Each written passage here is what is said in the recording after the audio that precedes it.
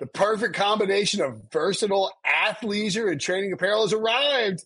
Thanks to the visionary minds of New Balance, Clutch Athletics, and Rich Paul, the designs reflect the heart of the athlete and the spirit of the community.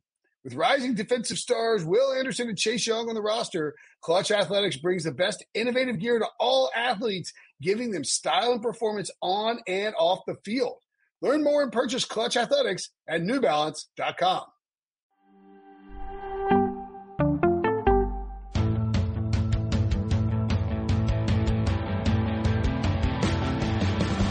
What's up, everybody? Welcome to the Pick Six Podcast, CBS Sports Daily NFL Podcast. I'm Will Brinson. I'm your host. It is Tuesday, April 27th. Perhaps earlier if you're watching us on YouTube. We are set up at youtube.com/pick6, and you can view us live on Monday, April 26th, if you're so inclined. This is our draft mailbag with Ryan Wilson and John Breach. What's up, fellas? Hey. I feel like I've spent a lot of time with you, Brinson, while Breach has been off going to the park, hanging out with his daughter, getting a haircut finally. Thank God for that, Breach. You know what, Wilson? You shamed me into getting a haircut. If anybody's watching on YouTube, you look at Friday's show, you look at today's show, there's 7 pounds of hair. I went 6 months without getting a haircut, guys. The other thing that Ryan, I'm going to mail the hair to you, sorry, and then you can put it on your head and we'll look alike. I will accept that hair and wear it. Can you imagine if you opened up an envelope and a huge pile of hair fell over your hands? With John Breach's return address? Yes, I can. Coming up on the podcast, bold predictions plus burning questions for the 2021 NFL draft as we get ready for Thursday night's action. We will have a recap show each night after the draft, the day's events have concluded, Thursday, Friday, Saturday, and we will be streaming live on YouTube for that. For Pick Six, so go to youtube.com/pick6. Subscribe. We really appreciate it if you help out. So I also mentioned that the Fantasy Football Today crew will be live as well for all 3 days of the draft, breaking down the fantasy impact of the picks. Join CBS fantasy analysts Jamie Eisenberg, Dave Richard, Heath Cummings, NFL analysts like Pete Prisco and Ryan Wilson, plus former players like Brady Quinn and Brian McFadden on Thursday, Friday, and Saturday on the Fantasy Football Today YouTube channel. Go to youtube.com/fantasyfootballtoday. Get your questions answered in the chat room and start your 2021 fantasy football prep early. Remember, everything live on youtube.com/fantasyfootballtoday. Should be a really exciting draft show. Can't wait for it. That was your cue to point out that it will be exciting, Ryan, because you'll be on it. It will be exciting because I will be on it in Cleveland with B-Mac, Emery Hunt, Jonathan Jones, coming to you live from somewhere near downtown. I'm not exactly sure the details. Lake Erie, Ryan. Live from the bottom of Lake Erie, coated in John Breach's hair, it's Ryan Wilson! Right. Yeah. Covered in, more than likely you'll be on top of a parking deck somewhere in the greater Cleveland metro. Ryan, have you ever been to Cleveland? No, I was actually thinking about this. I have been to Cincinnati for a wedding, back in the day, Breach. You're gonna have to compare and contrast those cities next week. Actually, I was surprisingly happy with, Cincinnati. It was a nice little, fun town. I lived in Pittsburgh at the time, so they're similar. Like Pittsburgh and Cincy felt similar. I would imagine Pittsburgh and Cleveland are going to feel similar as well. One of them's on a giant lake in one side. Well, Cleveland's on Lake Erie, Cincinnati's on the Ohio River. But the funny thing is, Brian McCarthy, the NFL PR guy, tweeted out a picture of the draft setup, and there was a giant, there's the water in the background, the lake in the background, and apparently enough people thought it was an ocean that he literally sent out another tweet, and he's like, everyone, this is not an ocean, it is Lake Erie. So that is how, nobody knows anything about Cleveland is what I learned this week. Well, the thing about giant lakes is that, think about lakes So famous lakes. If you're a famous lake, you're so big that you can't see the other side. And that's why it looks like an ocean. If you're just a lake where you can see across the lake, nobody cares. You're just a plain old lake. By the way, a little fun. There should be a different name for that. Super Lake. Yeah, like what's the one that Lake Chicago's on Lake Michigan? Yeah, Lake Superior is a super lake, Breach. The name gives it away. But a little fun fact about the Great Lakes. Great also works. So if lake is the first word in the name of the lake. Breach wants to rename the Great Lakes the Superior Lakes. The Super Lakes.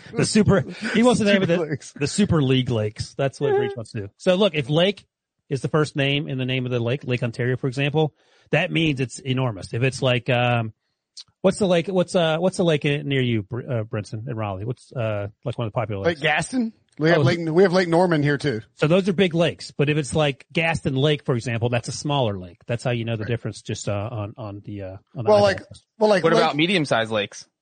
You put them in the middle. So Lake Norman is a huge lake. Yeah, the name gave it away. But you don't go down to the shore at Lake Norman and think this might be an ocean. You go down to the shore at Lake Michigan and you think you're staring out at an ocean. If you didn't know where you were, if you're just blindfolded and dropped on the shore of Lake Michigan, I mean, other than the fact you'd probably realize you're in Chicago when you turned around. But if you looked out into the lake, you would think you're on an ocean.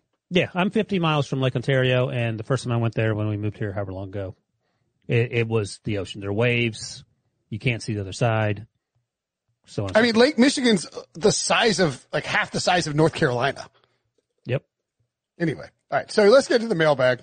Don't need to meander through this lake talk. This is from Dave 3113 the Reader via Apple Podcast. Thank you for the great content plus breach Mailbag.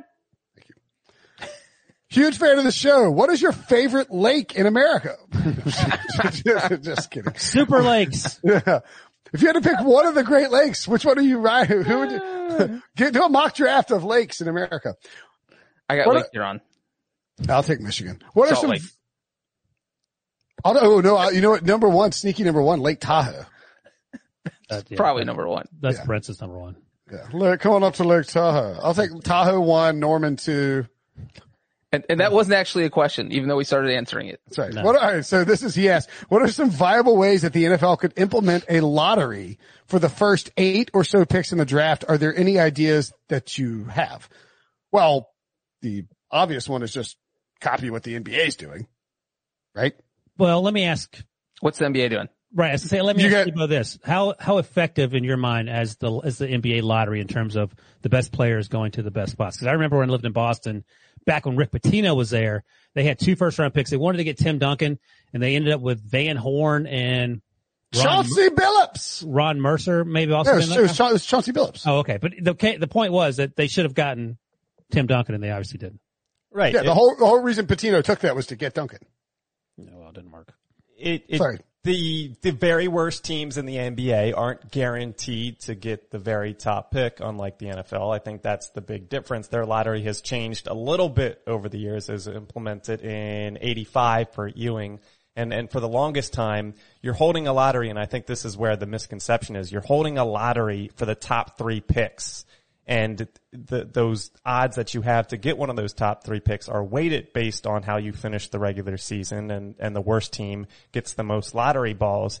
And then after those top 3 picks are decided by the lottery, everything else falls in order. So it used to be, Is it top 3 now? I thought it was like top 8 It's now. top 4 now. So you're just drawing for the top 4 picks, and then everything else kind of falls in order. So if you have the worst record in the league, and even those 4 teams jump ahead of you, the worst you could do is 5. So I do think there's some things to take away from that. The NBA has other issues with tanking itself, where they're talking about this wheel where it's on a rotational basis, and every 6 years a team gets a top 5 pick. That's a whole different thing. But I think the NFL could pursue just the general lottery to start things. I like the idea of the general lottery, and also to spice it up, you can use your draft picks to maybe make some moves. And those draft picks have to go to the other teams you're in the lottery with. So if you're the Jets at number 2, and your lottery is that you're second most likely to get the first overall pick, you can send a second round pick through some math. I don't know what the math is, to try to move up. Don't they do all the top 14 are in the lottery, but it's only the bottom 4 can get the top 4 picks. Is that right? No. So the team, like the 14th team, it's all the teams that don't make the playoffs. The 14th team has minimal odds to sneak inside of that top 4. If they don't get the top 4, they're not going between 5 and 13. You're finishing 14 because it's that kind of reverse order. So, for example, it used to be where when they were drawing for the top 3 teams, the worst team in the league that had the best odds had 25% odds to land the number 1 pick. And it was somewhere around 65% that they would land inside the top 3, maybe a little bit higher than that. But, these teams that finish, and for the NFL, 32 teams, now 14 of them make the playoffs, so 18 don't make the playoffs. You would have a lottery for, whatever amount that you determine at the top, but like the 17th best or worst team, if they're not getting inside the top 4, they're going to draft at 17. Okay. So the reason why the NFL doesn't do it, I mean, there's, tons of reasons really, but one of the main ones is that the NBA is dramatically altered by the presence of one player, one superstar player, on a team. And, in these superstar, correct me if I'm wrong, Debo, but these superstar players come around a lot more often than superstar quarterbacks do in the NFL. This year is a bad example because of Trevor Lawrence, but typically speaking, the number 1 overall pick, while great, is, you're not guaranteed to change your franchise around. I mean, but a lot of times in the NBA, almost every year it feels like there's a guy who could be a superstar. Right. I think the stat is 2 number 1 overall quarterbacks since Peyton Manning have won Super Bowls, right? Peyton and Eli. Peyton and Eli? Wait, what was the stat? How many number 1 overall quarterbacks have actually gone on to win Super Bowls? It's not like a crazy number. You talk about David Carr and, Carson Palmer and John Elway and Jamarcus Russell. Yeah, since, we're talking 23 years now since Peyton Manning was drafted.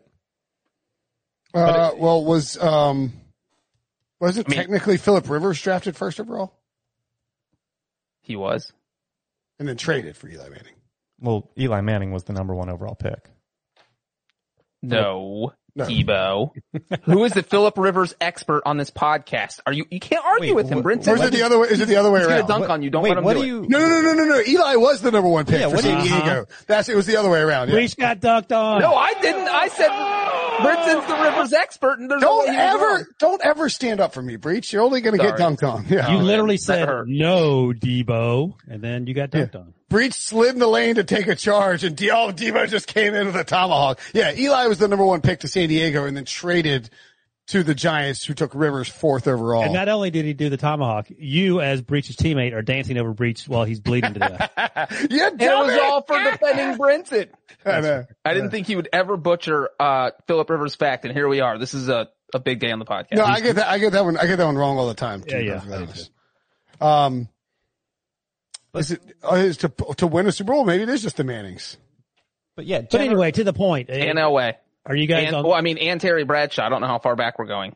Are you guys on board with the idea Troy Aikman too of the lottery and any sort of tweaks you would add to that? That was the original question. I would add a tweak. I would not have a lottery. What? I was going to say, let's not forget that former number 1 overall draft pick David Carr, a Super Bowl champion. Yeah, with the Giants. That's right. Are we counting him? No. Go ahead, Breach. He had to get that in. I would not have a lottery. I would have a playoff.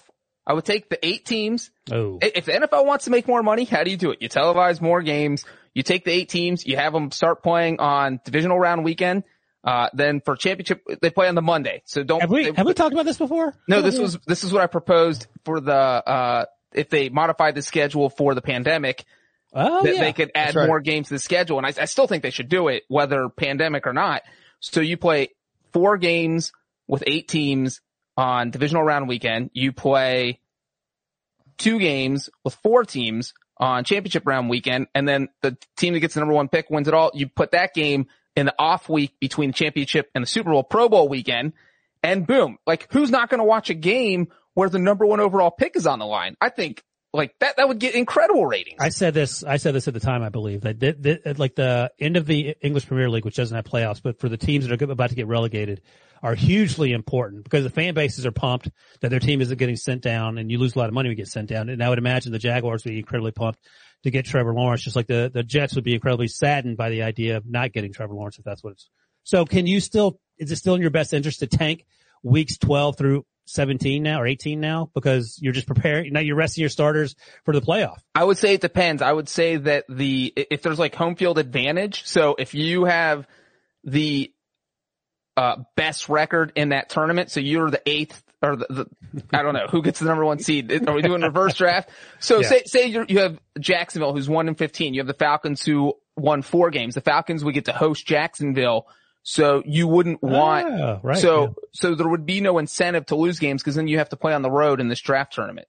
Breach, I have an issue. I just don't think the players would be motivated. That was going to be my issue too. Why wouldn't they be they're going to get extra money. They don't care. The money helps, but they don't care, I think, between the difference, especially with the amount of turnover on NFL rosters each year. You could say a third of that roster won't even be on the same team next year, and they're probably, some of the positions that they may be drafting might be replacing the guys on the current roster. Right, I don't think they're fighting for it. But if you're going out there, not enough draft picks make a team that there's going to be a bunch of concerned players that a draft pick is going to take their spot. And the other part is, if they're not motivated, they're going to go out there and they're going to look like fools, and that's the last film that someone has on you before you go into free agency. So there's no way they're not going to be motivated. So what motivates a team that's been eliminated in week 14 through the end of the season? How are you going to be motivated? You're like, hey, go out there and get us that number 1 pick before we cut you. It's a tournament. You're trying to win a tournament. Hey, Gardner Minshew, go win this football game so we can cut you in 2 weeks, because we're going to take Trevor Lawrence. Yeah. That literally would affect one player on the roster. The most important player on the roster for that game that you're trying to win. And I think you would need to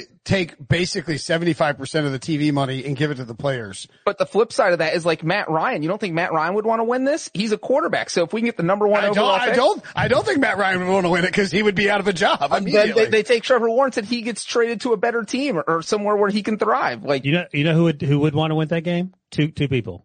Nate Sudfeld and Doug Peterson. Those guys would have showed up. I'm not saying no one would be motivated, but you need buy-in from everyone, and I don't think you're getting that.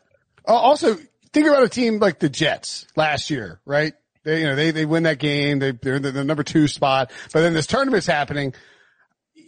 They're firing Adam Gase, so they got to keep him around for another 2 months. Yeah. You can still fire him. I like Breach's idea in theory. I think it needs to be fleshed out a little more, but I think it's a good start. Mine was half lottery, half you can trade draft picks to move up and down, but that requires a lot of logistical things you need to figure out. This thing is just I love the idea, and this is something that's been floated for the NBA too, where you have a tournament to see who gets into the, who are the last teams to get into the playoffs, or a tournament down the stretch. The problem, I just think you're not going to have, if you're a veteran and you're on a team that went 1-15, you really don't want to play more. You're done. You are done. You don't want to be around that team. You don't want to be playing. Maybe it's a thing where the problem is if you're doing it for the draft, aka before the draft, you don't have a lot of guys, you can't do it as a tryout for UDFAs or anything like that, because they have to be a part of the union. So it's a whole, I like the idea. I think anytime you can make a contest to see who gets the number 1 pick, it's great. But yeah. And I think the key to motivating everyone is money. If you throw these guys, hey, look, you get paid $100,000 a game, to play in these extra games, that's going to motivate them. I was thinking $100,000, but I do wonder, these owners do not like to part ways with money. But they'd be getting 7 extra games. So they could make a ton of money. Everybody likes money. I don't know that these players, I don't know that these players are excited about the idea of playing for another 2 months for $700,000. Brinson broke the podcast. You broke the podcast. Now what? Well, now we can talk about the idea because it's not echoing anymore. Oh, thank God. You know what, though? I do agree with you guys that it would just be fun if there was any type of lottery. It doesn't necessarily have to be a playoff. If the NFL just had some system in place where the worst 8 teams don't get the picks in the order just for being, you don't get rewarded for being the worst. That's what this takes out of it. So whether it's a playoff or whether it's a lottery, I do think they should do something. I do think, first of all, Breach made it echo in here. So Brinson, if you're watching on YouTube, Brinson had to get off the show and now he's on the bottom third of the screen and Breach is number 1, which is probably what Breach in the host chair. In the host chair, yo. Also, unlike, and Debo sort of talked about this with the NBA, it feels like if you're quote unquote tanking, and I don't really think NFL teams tank, historically you're still going to suck. Like we were talking tanking for Tua. They were good because of Ryan Fitzpatrick and the other moves they made, not because of Tua. I don't know, like the Jaguars could win 4 games next year or 5, whatever we're doing now with the easily. So it's not it's not, cause I remember like it was yesterday cause I'm old, but when the Knicks, I think Knicks got Patrick Ewing, right? They won that lottery And they were just like dancing around the set, those old school 80s sets, because he was a difference maker. Now, the Ewing theory came out of that, but he transformed how that team was from being laughingstock to being, something competitive. Yeah, I mean, look at LeBron James and the Cavaliers, and that's obviously a special case because LeBron's one of the all-time great players, but there is no, well, I guess Peyton Manning sort of worked out and they got lucky with Andrew Luck, but. I mean, there's been 4 instances that we bring up. John Elway, Peyton Manning, Andrew Luck, and now Trevor Lawrence. And even with Lawrence, the Jets had it locked and accidentally won a game. They beat the Rams, the playoff team. With Elway, there was a situation where he refused to play in a certain spot. And then with, Manning, there was the debate about Leaf versus Peyton. Not that we think they were going to do it. And real quick, the only number 1 pick that won a Super Bowl that we did not name in the Super Bowl era was Jim Plunkett. Drew Bledsoe. Oh, I thought you were going to say Carson Palmer. I just think you're not going to see. The problem is the NFL doesn't want to reward somebody they don't want the team that finished 14th in the standings to end up with the number 1 pick. Right. That makes sense. That's why you limit it to the bottom 8, the 8 worst teams, instead of letting those other teams be involved.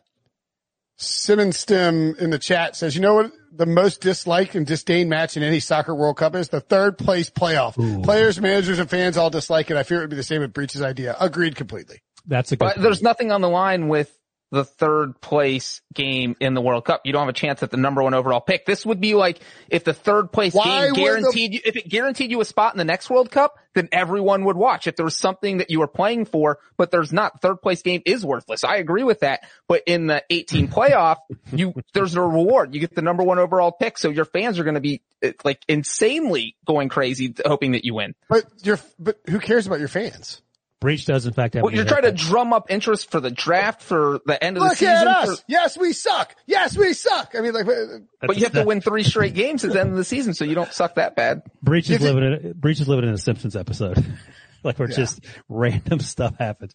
I think that's right about the World Cup thing. Breach is right, though. You're not really playing for anything except 3rd place for the next 4 years, but no one cares about who won 3rd place. But I do think, to Debo's point and to the questioner's point, the players and coaches don't want to be out there. No. I mean, that's also their $100,000. That's how you solve it. No. All right. What's the next question? Plus, that's vacation time for these guys. It's draft season, baby. I got stuff to do. 5 stars, mailbag. It's from Fight on Dan, the Apple Podcast. My favorite NFL podcast to listen to. Every episode I've listened to has been a banger.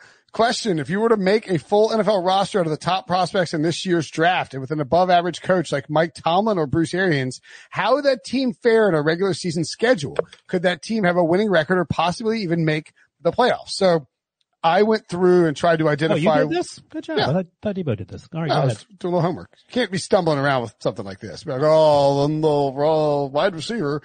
So the issue with this team in this particular draft, this one is a pretty good one in terms of could it make some noise with a decent head coach? But the problem is it's probably going to be like the Atlanta Falcons. Awesome skill position, high end quarterback. You look at it and think, man, this team could score some points. Adding Kyle Pitts in there, but you got to have concerns about the offensive line, and the defense is going to be absolutely dog doo. Does that seem fair, Wilson? Yeah, I think you're right. I think the offensive line could be surprisingly good. I mean, Tristan Wirfs would be the number one. Tristan Wirfs. Let's run through. He would be the number 1 offensive tackle in this class, is what I was going to say. Oh, gotcha. Yeah. So Trevor Lawrence at quarterback. You can go with Najee Harris or Travis Etienne. I went with Etienne at running back.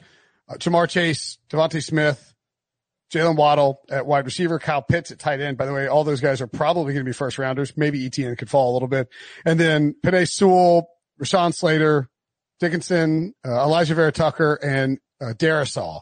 Because I think what's that? Landon Dickerson, excuse me. That's fine. Well, we've talked about Elijah Vera Tucker and Rashawn Slater as top 25 guys, top 20 guys who are tackles, but who could both kick inside and play guard. Mm-hmm. So that's why I went with them at guard there. The offensive line's not terrible, but you're right. This is not as good as a Tristan Wirfs style thing. But my point is that Wirfs was dominant from day one. This is a good group. Like Dickerson is recovering from an ACL, so he may not be ready till September, but assuming he's healthy, this is a replacement level offensive line in terms of just eyeball testing it from the perspective of April. So how many points a game does this team score? So 18. Right. So I think, you add a few more, like you add Rondale Moore, maybe Elijah Moore to the wide receiver course. You have 5 there. You have Kyle Pitts, maybe get Pat Freiermuth from Penn State. So you have some versatility there. But are you guys 100% on Trevor Lawrence being the guy next year? Like if you could have any of these rookie quarterbacks in this offense? You get your backup. Like you get Mac Jones. You're building up the whole roster. So you can have Trevor Lawrence as your quarterback 1, Justin Fields is his backup, and then Mac Jones is your third string guy. Okay. No, that's good. So, but I think you're right. I think the defense were things like the defensive line class is incredibly weak historically. The edge rushers, there's no, like if there's a Chase Young or one of the Bosa brothers or Myles Garrett, you feel pretty good about that, but there's no one that jumps out at you like that. Zaven Collins, is he an off-ball linebacker? Is he going to have to move to edge? I think you have plenty of athleticism at linebacker position, but a lot of these are young, like Jamin Davis, they're obviously all young, but Jamin Davis is a 1-year starter. Usa Koromoa, is he a safety? Is he big enough to play linebacker? I think cornerback, you're going to be pretty good, but we see every year cornerbacks struggle. Even those guys coming out of the SEC, even if they're 6'1" and 200 pounds, it's a big leap from trying to cover SEC wide receivers to NFL guys, like Julio Jones.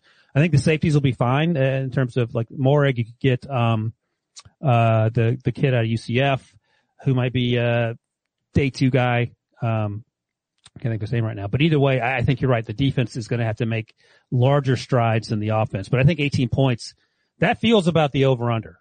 In which case, they're not going to win a lot of football games. Yeah, it feels like, because this basically comes down to is how do you think a college all-star team would do in the NFL? Could they compete? And, you look at last year's rookies, only 2 of them made the Pro Bowl, and that was from every draft pick. There was 256 draft picks. 2 of them made the Pro Bowl, and you're talking about every rookie would have to be good on this team. Like when have we ever seen 22 rookies all pan out at the exact same time? And they would have to be above average, not just average, but like above average. And so I do think a team like this could be okay. Maybe win. I feel like the over under on wins would probably be about 5. You put them in the NFC East, maybe they compete because that's not a great division right now. But you put them in the NFC West, they're probably going 1-16. So I just think, it depends on what they did. And there used to be a college all-star game where the college all-stars played an NFL team. And in the last 15 games that existed, the NFL teams went 14-1. So what was the last year it happened? Was that in the 70s? 76. Okay. And you probably remember because the Steelers played in the final 2. I was 3, sadly enough. Richie Grant was a safety whose name I couldn't remember at ECF. This also sort of answers the question, all right, can Alabama beat the 0-17 Cleveland, 0-16 Cleveland Browns team? And no, the answer is no. And this is sort of paints that picture. If you even have an all-star team, it's going to be tough. Yeah. I mean, you're asking rookies to acclimate, you're asking an entire roster of rookies to acclimate to the NFL against NFL caliber talent. Another way you could think about it is, okay, let's look at last year's draft class. So you have Joe Burrow, Chase Young, Jeffrey Okudah, Andrew Thomas struggled a little bit. You could even start Justin Herbert. Maybe you do that. You have Derek Brown, who had a really good season. Isaiah Simmons, who was sort of hit or miss. C.J. Henderson struggled a little bit. Jedrick Wills was good. So the offensive line looks pretty good. You have Wirfs, Wills, Becton, and those guys were all good. Henry Ruggs struggled. So this team that I'm looking at last year's first round picks and sort of trying to fashion a team, maybe this wins more games because we know these guys a little better. I don't know if they're going 500. Yeah. I mean, you're asking a lot, even if you want to, oh boy. Yeah.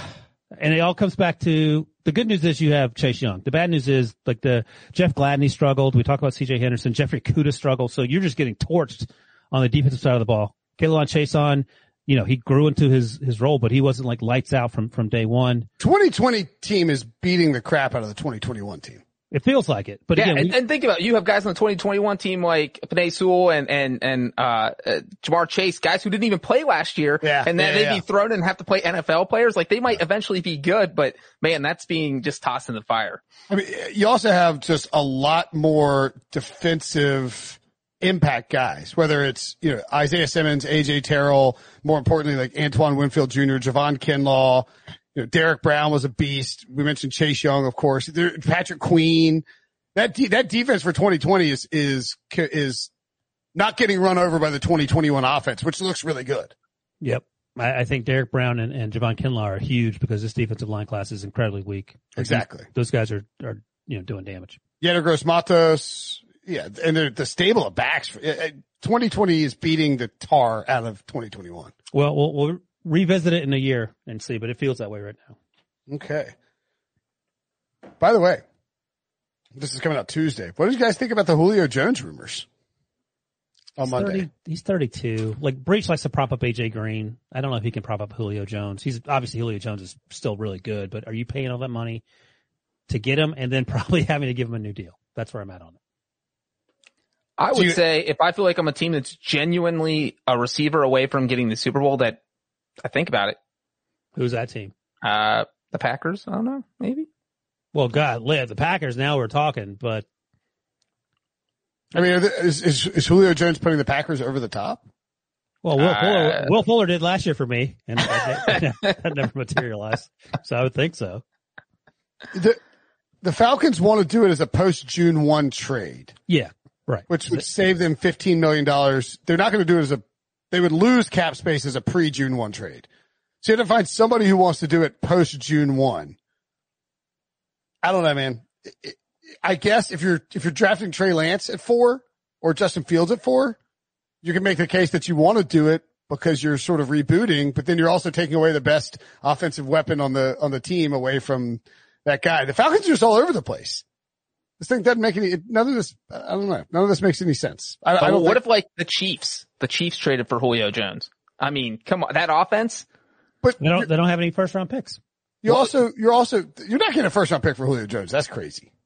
Yeah, that's true. Don't the Chiefs have the plan is to use next year's first round picks because the trade would have to be post June 1st. So Chiefs could trade away a 2022 first round pick if it is a first round pick. And like you were about to say, Brenton, it's probably not going to be a first round pick, a second round pick. But if you win the Super Bowl or you're in the Super Bowl, it's the 31st or 32nd pick in the first round or the 63rd or 64th pick in the second round. And if you get Julio Jones for the 63rd overall pick, I think it's a good deal. He's 32. He's battling injuries. He's awesome. Don't get me wrong, but it wouldn't have to be a star on the team like the Packers or the Chiefs. Yeah, that guy's called Sammy Watkins. You don't necessarily need him. You know what I'm saying?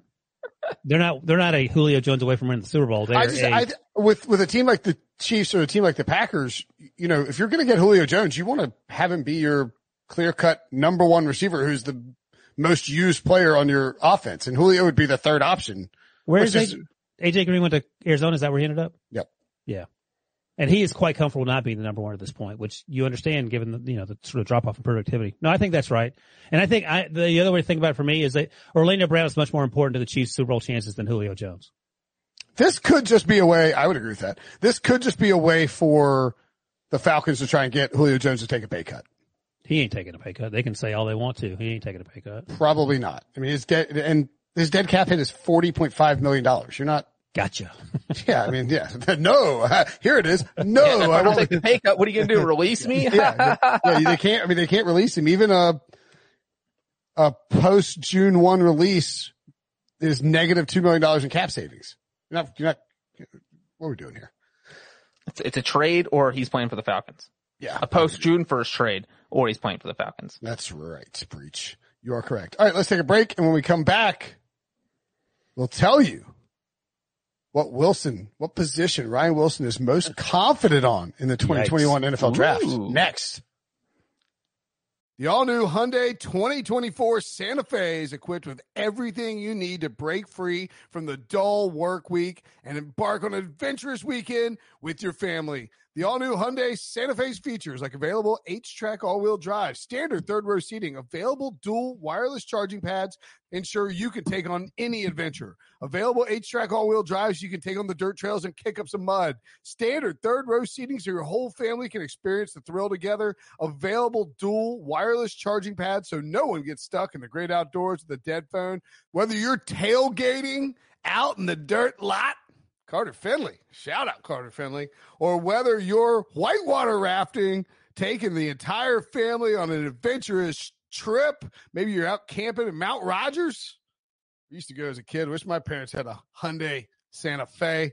The Hyundai Santa Fe is perfect for your family outing Learn more about the all-new Hyundai Santa Fe at HyundaiUSA.com. Call 562-314-4603 for complete details. Robert Half research indicates 9 out of 10 hiring managers are having difficulty hiring.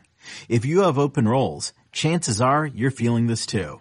That's why you need Robert Half. Our specialized recruiting professionals engage with our proprietary AI to connect businesses of all sizes with highly skilled talent in finance and accounting, technology, marketing and creative, legal, and administrative and customer support.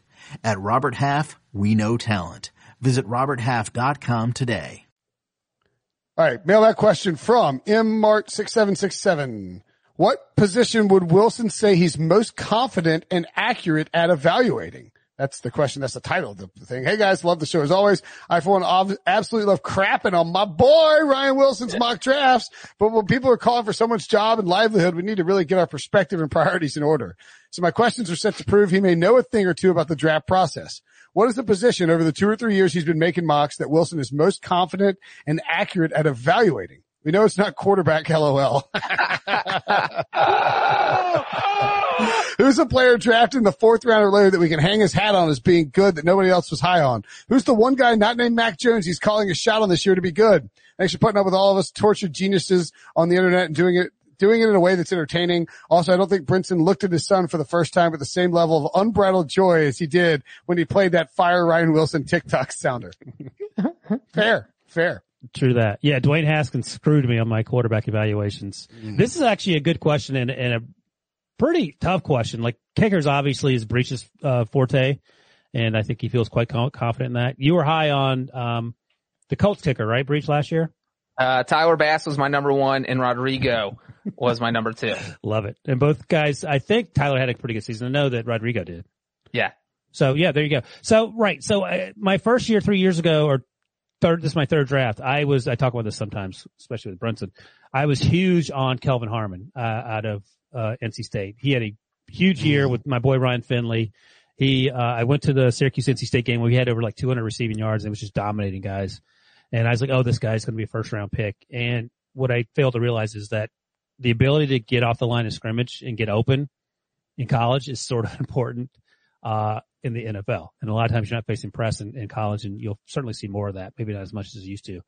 So even though he was big and seemed to be open a lot and ran by people, he ran the 4.6s. He didn't play special teams, and he wasn't a great route runner by NFL standards. So that was sort of the lesson for me. I don't know if I'm better at evaluating wide receivers, but I feel more comfortable sort of sorting out, and I may actually be harder on them now than I was before, because Jamar Chase doesn't create a ton of separation, not like Devontae Smith or Jalen Waddle, but he does find ways to get open in the last 2 or 3 yards, 4 yards, the ball's in the air. So I sort of call him a faster Anquan Bolden. He ran in the 4.3s, which sort of makes him fast.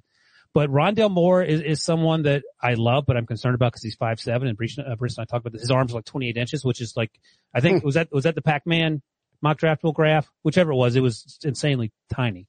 So guys that don't get open are a concern for me in college. Like Pete Prisco loves De'Ami Brown out of UNC. I've talked to some teams that really like him a lot. I talked to other teams that are sort of meh on him, and I'm sort of meh on him because he's supposed to be a quote-unquote deep threat. He would run by some guys, but not like the Ife Melifonwus out of Syracuse, the Asante Samuel Juniors out of Florida State, and there's one other game I have to go back and look who had a good cornerback. He didn't dominate against those guys. So while you're going to town on the Liberties of the world, and no disrespect to Liberty, they're a good program, but they're not going to have a cornerback draft in the 1st round. You have to sort of balance that, and that's the hardest part. Like, look, I can look at offensive linemen and get a sense if they're doing their jobs, but I don't know offensive line play. Like, I don't understand, the nuances of pass sets and how you should be using your hands. And I'm not going to try to BS you on that. But I do understand getting off the line of scrimmage and creating separation and getting open and catching the ball with your hands. And so I feel pretty comfortable about that. A couple guys' names I'll mention this year that I'll be interested to see how things work out. Like Cornell Powell out of Clemson, I actually like a lot more than most folks. He may end up going day 3. He's only had 1 year productivity guy, but he had a really good year last year for Clemson. So I want to see how his career turns out. Nico Collins is a guy that people really, really, really like. To me, he never got, there was zero separation at Michigan, very little separation. I don't want to over exaggerate it at Michigan, but he ran in the 4.4s and people were sort of gaga over that. But if you don't see it when he's playing, just because he ran fast a straight line with his shorts on doesn't mean it's going to translate. So I'm interested to see what he does. Briscoe loves Josh Palmer out of Tennessee. I've heard some other teams that like him a lot. He had terrible quarterback play. He had some really good games against Alabama, against Surtain in particular. But again, he was never, the separation wasn't there. He's good at high point catching the ball, and that'll come in handy. But if you're not open in the NFL, you're not going to see the field very often. And one other name I'll mention is Anthony Schwartz, who is a legit track guy. He ran the 4.2s. And, again, Bo Nix at Auburn, that's not a great quarterback situation for those wide receivers, Seth Williams included. But some teams like him, and some teams, I think he's like a day 3 guy. Pete thinks he should go higher than that because he's threatens with speed, sort of like Mike Wallace did, but he's not as big as Mike Wallace or even as refined as Mike Wallace, and Wallace wasn't refined at all coming out of college. So I'll say wide receiver, but quarterback's the toughest. That's just the truth. You have no idea how these quarterbacks are going to turn out. I thought Joe Burrow was going to be good, and he was good. I crapped all over Justin Herbert because he had 2 really bad years. Or 2 uneven years, and it was hard to figure out how that was going to work. And he made it work. So he got the Dickie V dunk on me, and well deserved. But I'm not going to try to BS you and tell you that these guys are going to be superstars. I have no idea. All I know is that Mac Jones will be a Hall of Famer in 7 years. That was a pretty good rant, and listened to every word of it and really soaked it in. Yeah, I saw you doing other stuff. So you think wide receiver is the easiest, or just the least difficult?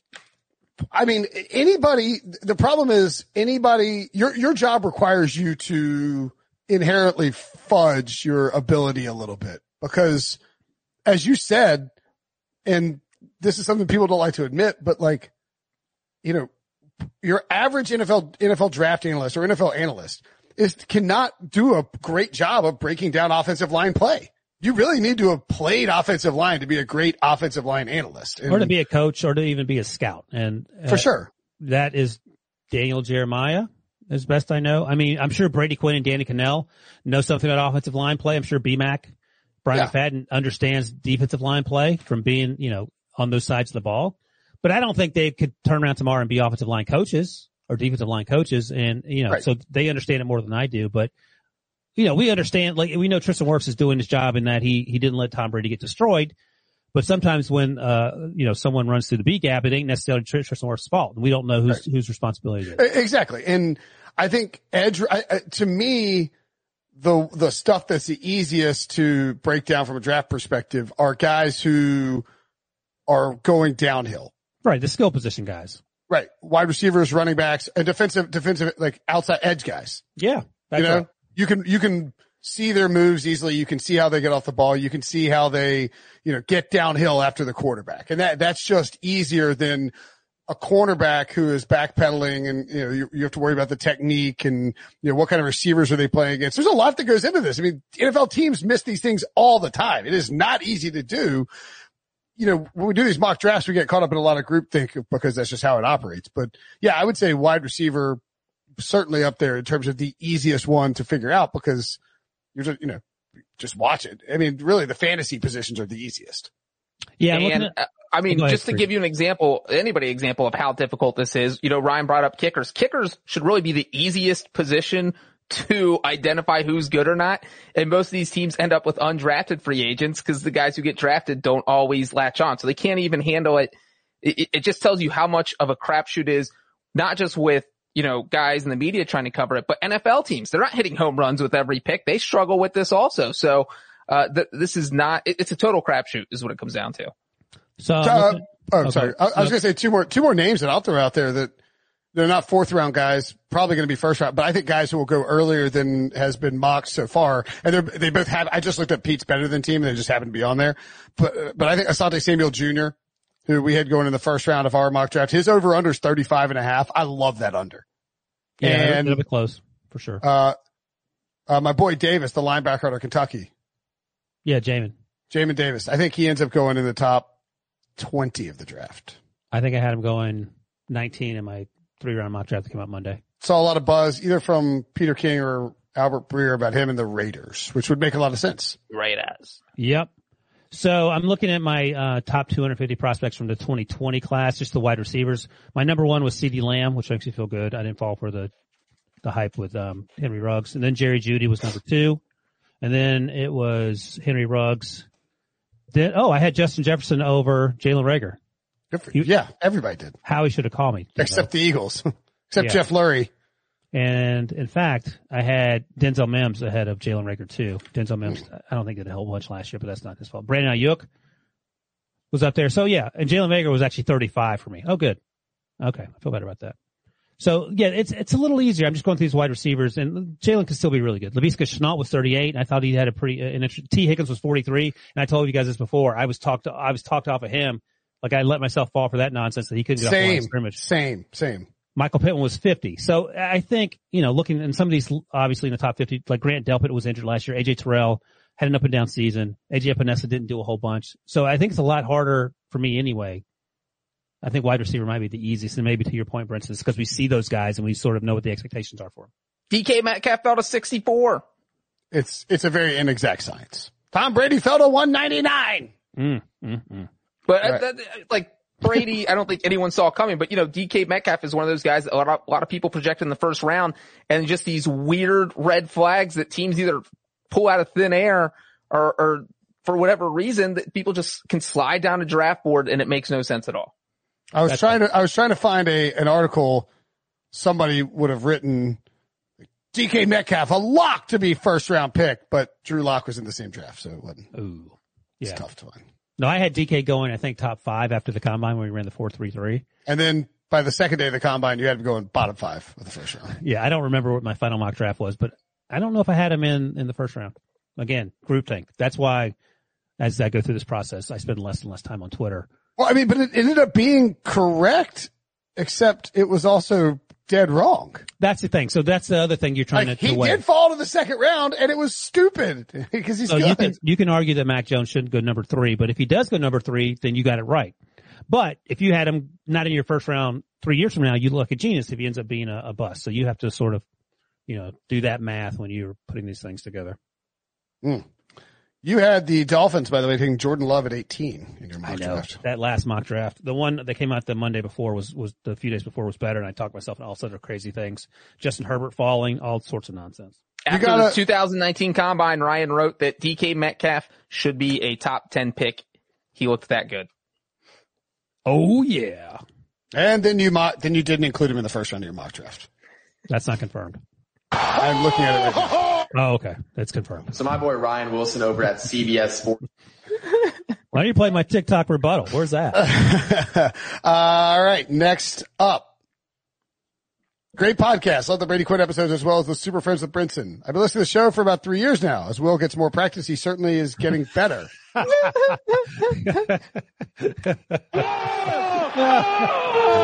the most backhanded compliment of all time. Signed at Debo. It just takes time. Love the banner of the relationship between the Super Friends. You can tell their genuine friendship through their small jabs and larger dunks at each other. My uncle is a late 70s graduate of the real Miami and Oxford, so obviously John has to be great. Woohoo! It's also been amazing getting to know Ryan a bit through emails and Twitter contact. But you all do great work and mesh well together. My question is hypothetical. Say there had been a trade made the year before, Jacksonville no longer had the number 1 pick, but instead it was a team like the Chiefs or Cowboys who already have their quarterback. Knowing what San Francisco gave up to get to number 3, what do you think the Chiefs or Cowboys or a team like that could get for number 1 to somebody wanting to get from somebody who wanted to get Trevor Lawrence? So from Dominic Petrillo via Apple Podcasts. Great question. You could even say, I don't know, the only answers,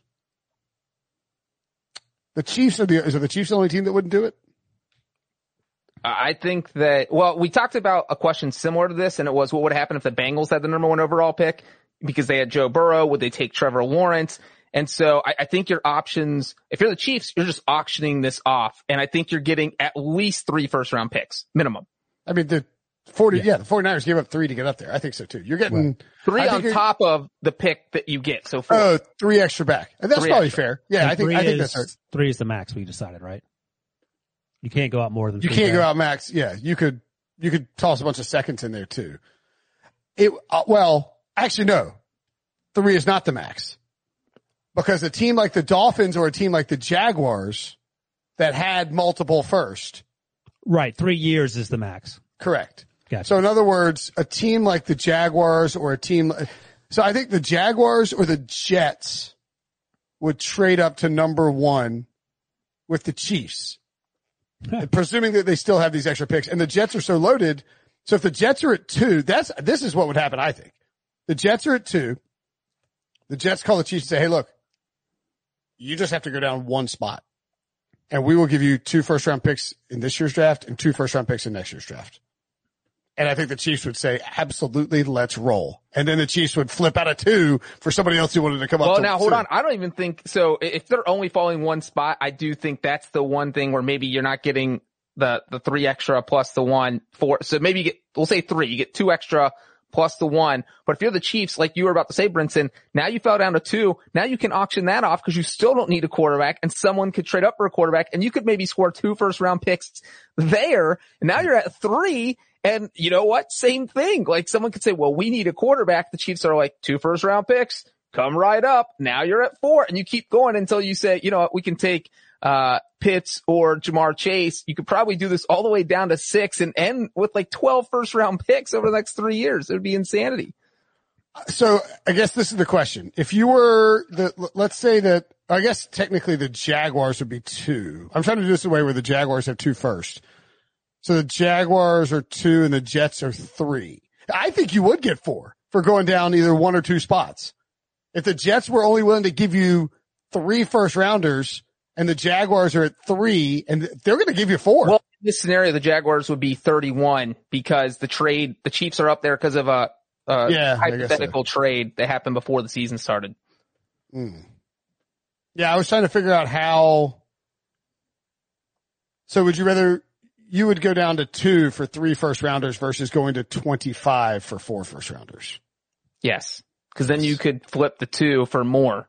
Right. Then you just turn around and be like, give us 1 more pick, Jaguars, for the 2. Yeah. Yeah. I think that would work. Jaguars. Yeah. It just has to be a team that has multiple first round picks. And, you know, honestly, maybe you don't even want that many picks in this year's draft. Well, I guess if you're the Chiefs, you do because you want to bolster your roster. But yes, the haul would be 4 first round picks for Trevor Lawrence. I think the Chiefs, if they were in this situation this year, they could literally walk out of the draft with like 10 future first round picks. Yep.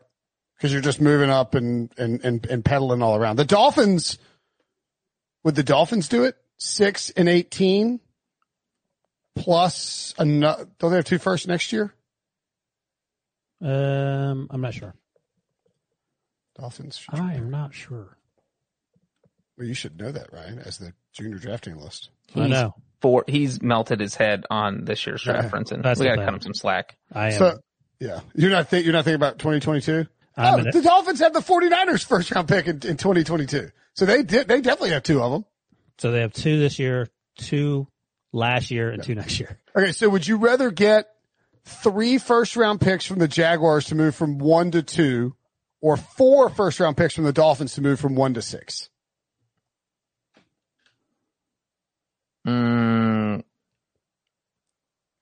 Probably 2. Okay. And then try to flip 2 for more additional first rounders is the play. All right. Moving along.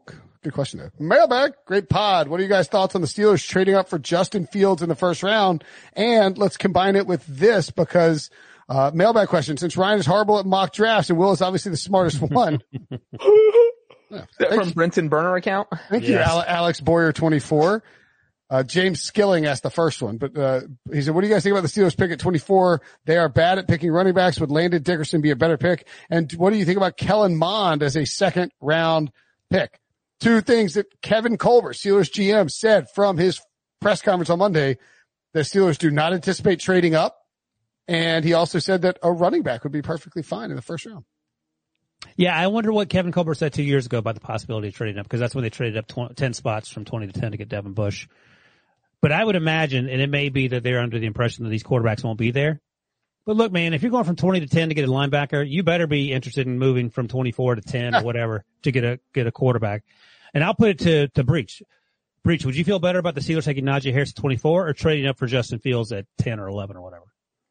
I wouldn't want them to get Justin Fields. Exactly. So that's where we're at. That's right. And I do think that like the problem with trading up, not just because they just said they're not going to trade up, but So if Justin Fields fell, let's say, to out of the top 10, just barely, all of a sudden you're competing with all these other teams like the Patriots or Washington or the Bears, who might also, and they're a lot closer to the top 10 than the Steelers are. So the Steelers would have to give up one of those King's ransom trades, and I just don't see them having that kind of ammo or pulling the trigger on that. This is Breach trying to passive aggressively talk himself out of it when the Steelers trade up and they give it 3 first round picks. And then I shame him on Twitter. That's right. The dumbest move ever, and you dunk on me 4 years later when he wins a Super Bowl. And by the way, I don't know if I've said it on here, but I love Kellen Mond. Like, if he were there at 55, I would want the Steelers to take him. They won't do it. He'll probably be gone in the second round. And I've talked to scouts who are like, he's too robotic. You don't think Kellen Mond makes it to 55? We'll see. I think he and Davis Mills are probably third round guys, like early third round guys, but these guys get pushed up all the time. And I've had him going to the Steelers in these 3-round mock drafts I've done. I think I've had him going to Washington or Chicago in the second round. Kellen Mond's over under 72 and a half. Bang the under. The over is minus 150. Oh, wow. Like Kenny White is over. He's right typically on these draft props, because typically guys go higher than we expect.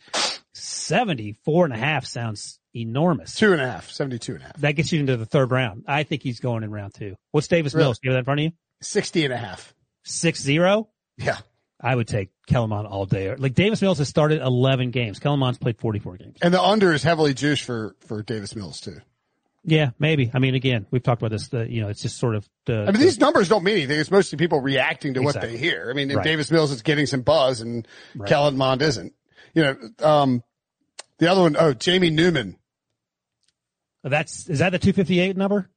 I've got 170. Oh, okay. It's hard to tell with him. Like, some teams are really down on him. I wish he had played this year. I mean, I understand he opted out for personal reasons. That's his business, but I wanted to see him play at Georgia. It didn't work out. And now we just don't have a real sense.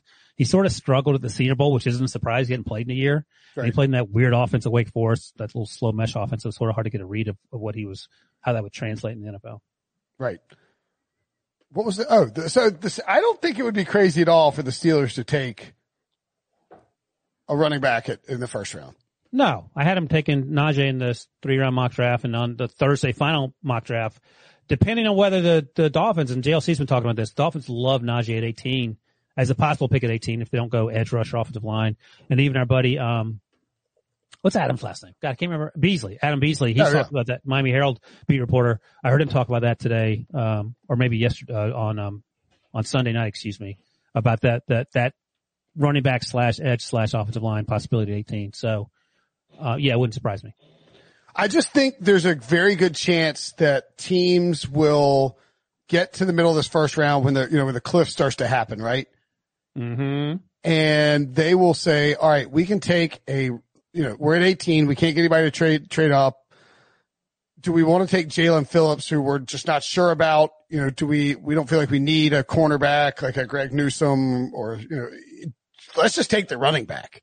I just feel like people will feel that they're safer players, even though the position is not as valued as other positions.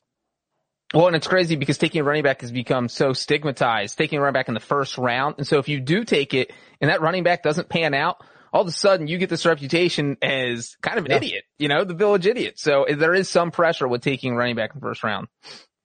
Yeah, I guess I mean, I feel like there's less pressure, especially as opposed to, for example, if you're going to take Davis Mills at 32 or whatever for the 6-year option, and then what? But I feel like running back, those guys come in right away.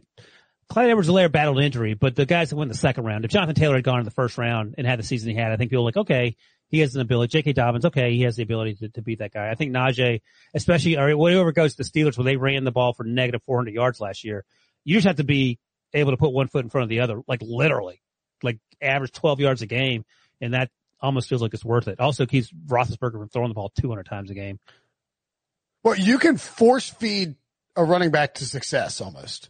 You can justify your pick by giving him 250 carries, and then his stats are good enough, and people say, all right, well, you don't take running backs early, but he was really good. I mean, that's, you can kind of get there. And at the bottom of the first round, no one even questions Josh Jacobs going in the 20s a couple of years ago. People kind of question it. I feel like the Rams had 3 first-round picks that year, and when you look at them in total, it's like They should have done better. I think the smart move is they took Cleve Farrell first, so we were all focused on that. So when they took Josh Jacobs, everyone's like, oh, that makes a little more sense. But before that, if you go back to 2018, it's did the Giants overdraft Saquon Barkley? The Seahawks took Rashad Penny. Sony Michel, how'd he end up in the first round? Saquon's a top, what was he, top 5 pick? That was sort of number 2 overall. Okay, there you go. And then also Rashad Penny, no one on planet Earth had him going in the first round, except for John Schneider and Pete Carroll. So that was Sony Michel's had a decent career. He had a great postseason one year, but it's, was he worthy of a first round pick? Yeah, no, that's right. But I mean, you can look at all the picks 20 through 32 and find other positions where like, oh, this guy was terrible. But I don't hate the idea of after 20 or whatever. If I feel like Najee at 18, if you get Jamar Chase for Tua and then you get Najee at 18, is it kind of rich for a running back? Yeah, but I feel like if Tua can't succeed with that, then right away it's time to get another quarterback. I would just go Devonta Smith and then Najee and just recreate Bama. We'll find out, can Bama beat an NFL team? Yeah. Okay, next question comes from, I hope that handled the Steelers discussion. Yeah, I would love, Breach does not want Justin Fields, which tells you that it would be a good move, and I would love it. Yeah.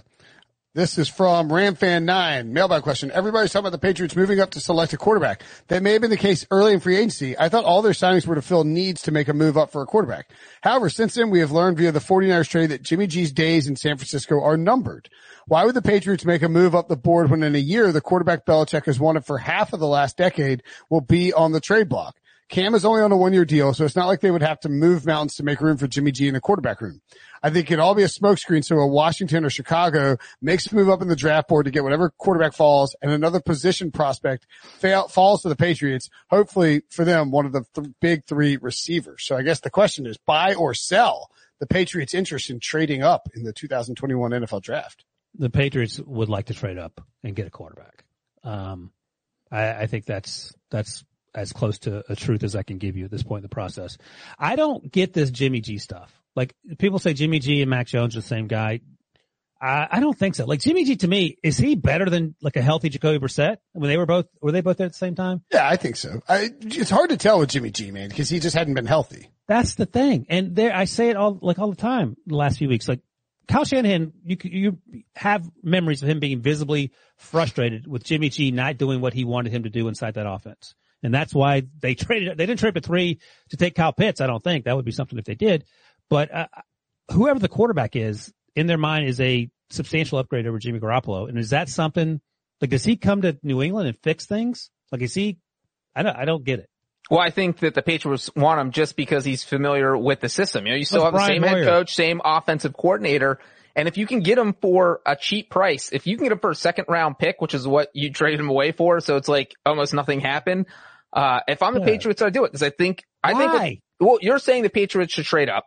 And if there's no one left to trade up for, then you don't, like, I can't see them trading up to 6 or 7. They're going to move up 4 or 5 spots, maybe to 9, but they're not going to give up a ton of stuff to move up a few spots. The Patriots have never traded into the top 10 of the NFL draft under Bill Belichick. In 2003, they moved from 14th to 13th to take Ty Warren.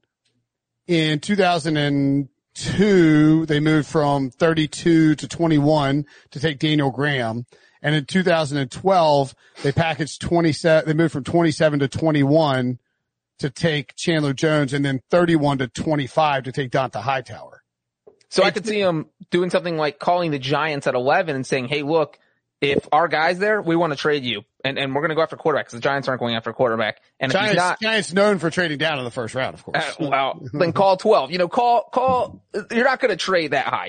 I don't see the Patriots trading at 8 or 9. Or maybe if a quarterback falls at 10, you call the 49ers first and you're like, all right, you guys got Mac Jones. What are you going to do with Jimmy? We'll give you a 2nd round pick, ship him to New England. So I wouldn't be surprised at all if they end up with a quarterback by the end of this week. I will say this. I will not be surprised if they trade inside the top 10. If their guy is there, number one. Number 2, Breach is the same guy that would trade a 3rd round pick for Gardner Minshew. How high into the top 10, Wilson? Let's get a number here. I'm going to go as high as 4. How you like that? Whoa, no way. Yeah. Okay. I'm just putting it out there. I think the spot is 7. Brinson will take a bath in mayonnaise if they trade up to 4. All right. That's on him. That's weird. I didn't suggest that. think 7 makes sense, and here's why. 4 isn't happening because the Falcons really like Kyle but Pitt. I'm not trying to be boring. I'm trying to be, I'm adding some spice. But look, if you're 9.5, they'll trade up to 9.5. 9.5 is a good over under. No, think about the math involved here. I know, but I'm just telling you. The Falcons are not going to go down to 15 in a draft class that looks like it's about 12 or 13 players deep if they're not getting a ton in return.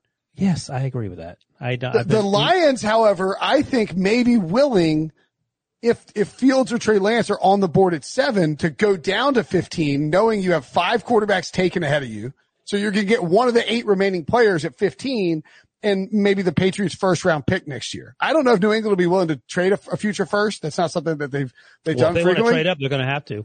But I think Detroit might be willing to take a lot less to move down because they're desperate to get out of 7. They really want to trade down because they understand how bad their roster is. They don't want to take a quarterback. They want to be able to accumulate assets. And so we both agree that they could trade inside the top 10. That's the takeaway. I think 7 is a possibility. I think 10 is the highest they'll go. That's inside the top 10. Breach, once again, is going to be. The Cowboys aren't trading out of 10, I don't think. And then 11 is the highest they'll go. They did in my 3-round mock draft, and they did it happily. Boom. So it could happen. Listen to Wilson's mock drafts. And they still got a cornerback, nerd. Exactly. I don't think Jimmy G, the larger point for me is that Jimmy G is not going to be a savior. I don't think the 49ers are trading. Now, Tim Kawakami of The Athletic wrote that he thinks if it's Mac Jones they take at 3, then Jimmy G could be traded. I think Peter King wrote about that too on Monday, that they may ease up off the Jimmy G's coming back conversation. Who would think they're going to land the quarterback that they want unless something crazy happens in the top 2 picks. And I think that it doesn't make, we heard that. Who was the quarterback they said it was his job until it's not his job? What team was that? I can't remember. Jared Goff. Right. Yeah. He's our guy now. That's right. He's our guy right now. He's our guy right now. That's a conversation we're going to have. Look what the Steelers said about Ben. The only issue I see with that is I believe Kyle Shanahan thinks his roster is Super Bowl ready this year and next year. It is. Yeah. It is. Sure. If you trade Jimmy G and your rookie quarterback's not ready to play, you're not winning the Super Bowl anyway. You're not winning it with Jimmy G. They've been to the Super. They were leading by 10 in the fourth quarter with Jimmy G. But they lost because he airmailed a throw. Well, you just got dunked on by Breach. No, you can have a fourth quarter lead in the Super Bowl with Jimmy G. That's we know. You can, and guess what happens? We know how the movie ends.